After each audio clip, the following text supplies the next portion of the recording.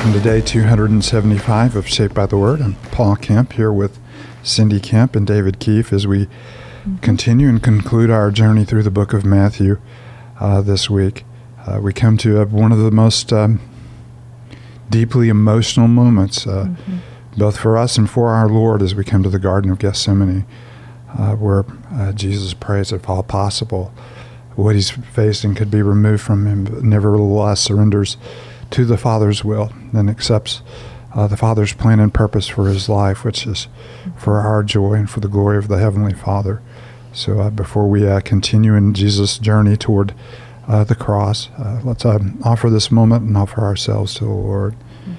Cindy, you mind lifting us up in prayer? Father, thank you for this time in your word. We thank you, Father,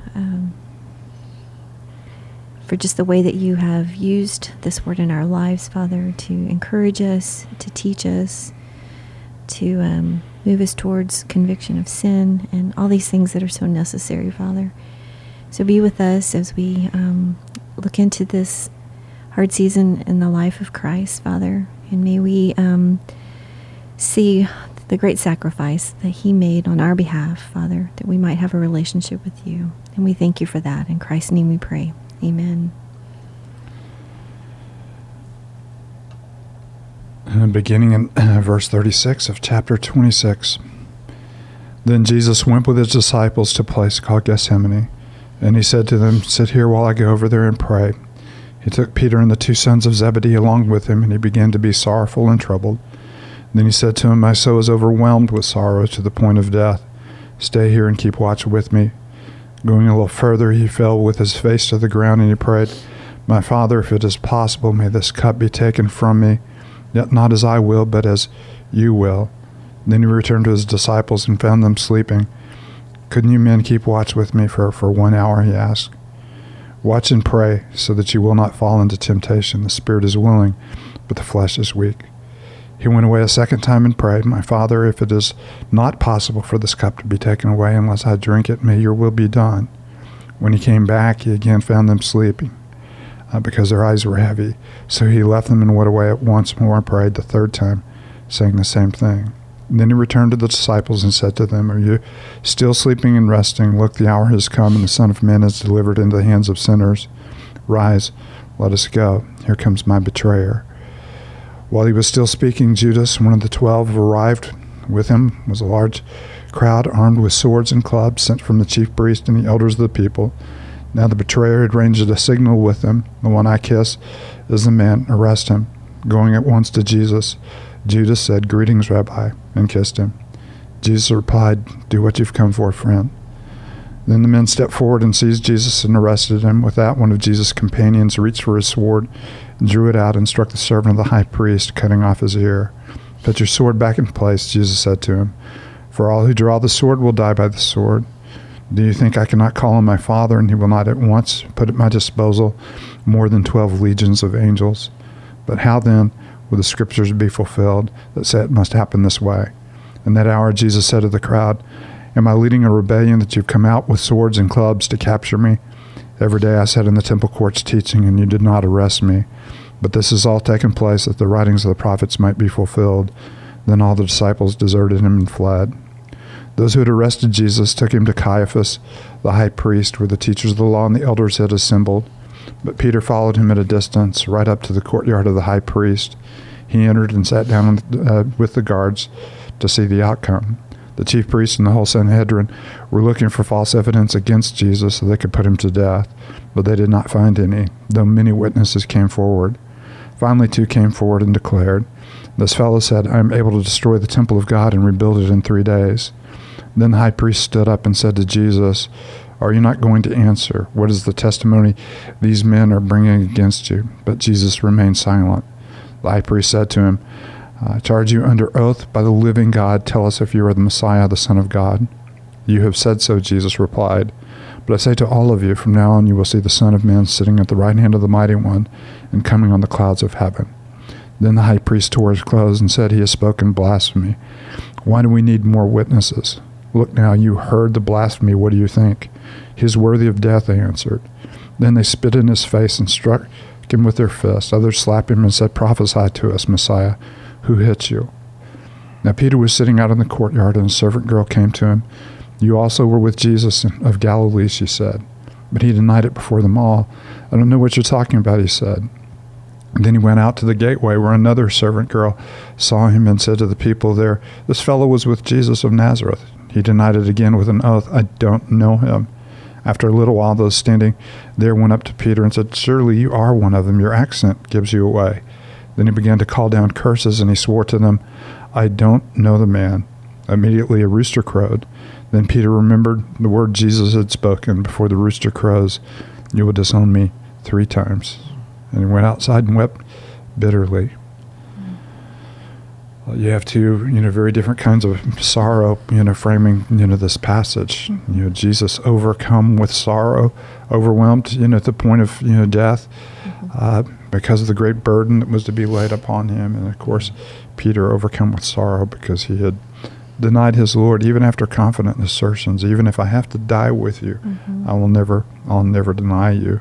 And so we see the beautiful strength of our Lord, and of course we see the great weakness not only of Peter. There's no use of pulling him out of the crowd of all of us. And we do, fit in that little thing, that Jesus, said to Peter, as he is inviting him to pray with him. The spirit is willing. Yeah. We think we can, but the follow through of the flesh is sometimes so anemic. Yeah. And all that. So as you guys wander through these passages and read through these passages, what are some of the things that stand out? I mean, we definitely kind of see that bookended in our passage here, with the weakness of disciples at the beginning, and then specifically the weakness of Peter at the end. But I'm reminded even of yesterday's passage where Jesus did quote from Zechariah saying, "I will strike the shepherd, and the sheep of the flock will be scattered." Yeah. So we do see through all these ordeals the kind of abandoning of the disciples to Jesus, and Jesus left all alone, which is a very sad picture to see, especially when they begin accusing him falsely and no one's there to make a case for him, and then especially when they begin spitting on him and beating him and just completely taking advantage of him. Definitely hard scenes to see, but again, Christ knew this was coming. Yeah, you have to love the picture of his humanity that we have, in verse 37, where he was, sorrowful and troubled. And then he said to them, and what a confession! "My soul is overwhelmed with sorrow to the point of death." In other words, the very emotion I'm feeling this moment is about to take my life, much less the cross, that is ahead of me.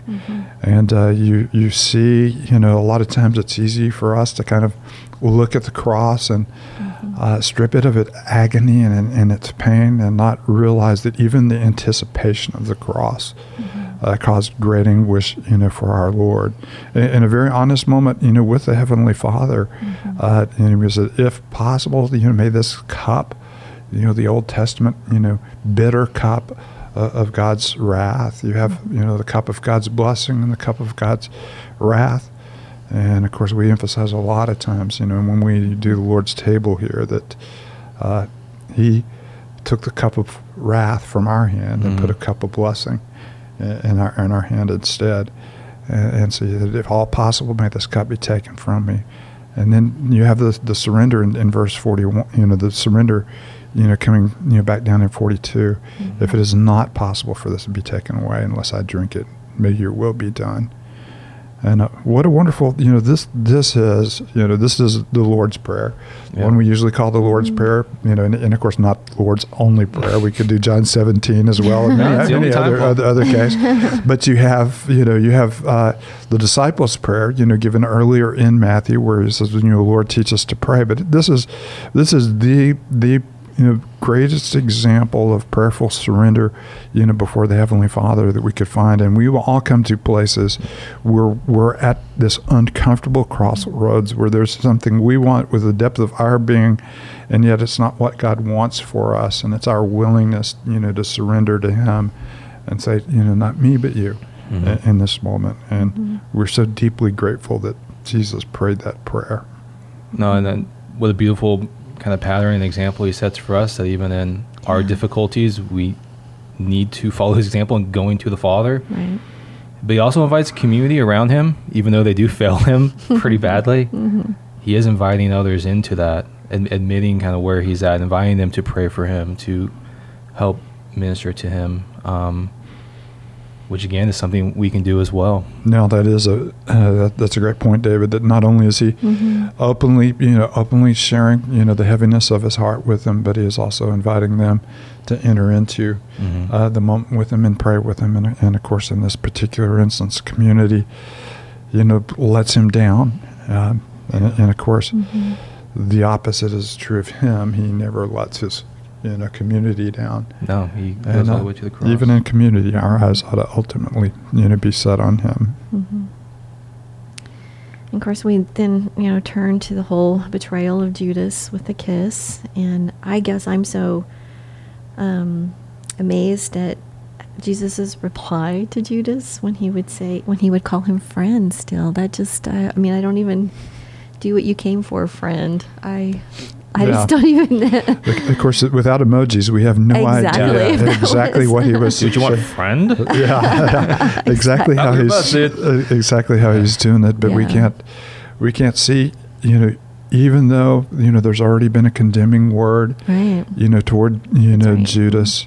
Woe to him who betrays the Son of Man. It had been better for him never to have been born. You can't help but see the compassion of Jesus, for all sinners. So we do read in there, a tone of sincerity.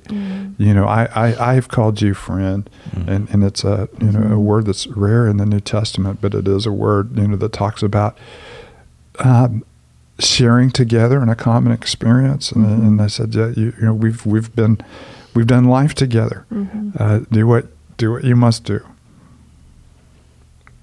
You guys see kind of the irony with, as Jesus is betrayed, they pull out the sword, like this little sword's going to really stop everything. And Jesus is like, man, I could call down 12 legions right now. We could put an end to this if we wanted to. Roughly 12,000 angels. Yeah, so no big And the fact that deal. he would even say, it's not been taken, but I lay it down, willfully. So he's and of course, we've seen single angels, frighten people. Yeah, devastate. Yeah.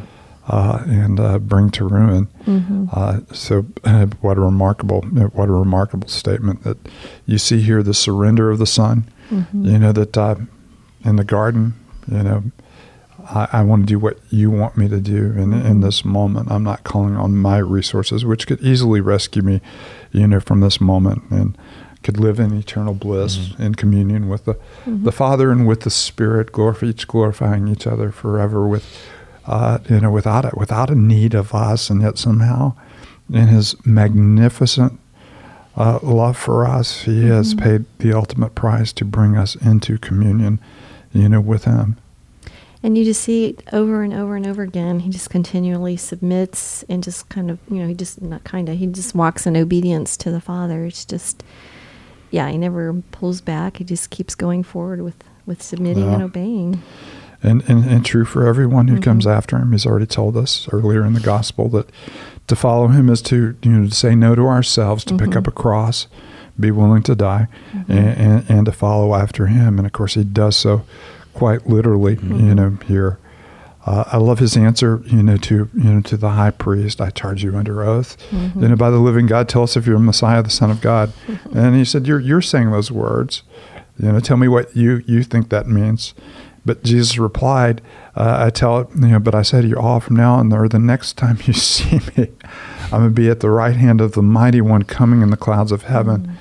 And this is quite a different, Jesus that we will see, the one who has come, as a lamb to be slain, and the one who will come as the righteous one to vindicate, God's reputation and to judge the world. So the next time you see me, the tables will be reversed. It will not be me standing here. Well, you are on the judgment seat. The next time you see me, you will be standing there, and I will be on the judgment seat. And even in that, we sense a great call to repentance, and the urgency of the moment. And of course, there is a very real possibility. They immediately call that blasphemy. Telling the truth. They should have said, wait a minute, let's weigh this out. This could be true, and if this is true, how measured, should we be in this moment? And if it's false, but they immediately, conclude it's false, and so they hand him over And they do what the Roman soldiers are going to do. They spit on him. They mock him. They say prophesy. I think that would have been a great moment, when he called out the full name of the person who did it and told him what he had for lunch yesterday, which is we completely in this. Yeah. But No, but in many ways, as Matthew said numerous times, this was done to fulfill Scripture, which is a big part of Matthew. Even that Jesus is, for the most part, silent. He's beginning to fulfill Scripture too, out of Isaiah 53, that as a sheep before its shears, he remains silent. And so, absolutely, really beautiful of Christ. And you'll see that in front of Pilate as well, as we move in that direction. And you've got to love, in that dialogue between 65 and 66, look now, you've heard the blasphemy, what do you think? He is worthy of death, they answered. And it's like, no, we are worthy of death. He is the one that rescued us from the penalty of sin, which is death. And he did that for us. That would have been the great confession. Yeah, really. We are worthy of death. Yeah. May we receive what this man has for us in the grace of God. So we have come to the end of our time. So David, do you mind closing us in a word of prayer? No, let's pray. And Father, we do ask that as we look at your word, that we would see all that Christ has done for us. And may we give him praise, give him worship, even as our hearts are sorrowful, as we look at how he was dismissed and rejected and soon to be led to a cross, that it is true that we are the ones worthy of death and not him. And so thank you so much for Christ, who died in our place, who lived in our place, and who we will see soon has risen to offer us newness of life. Father, what a wonderful offering, what good news we see even in the difficulty of Christ heading to the cross for us. And so may we be able to dwell on that, reflect on that, and may our hearts overflow with rejoicing and gratitude for all that you have secured for us in Christ. We pray this all in his great and wonderful name. Amen.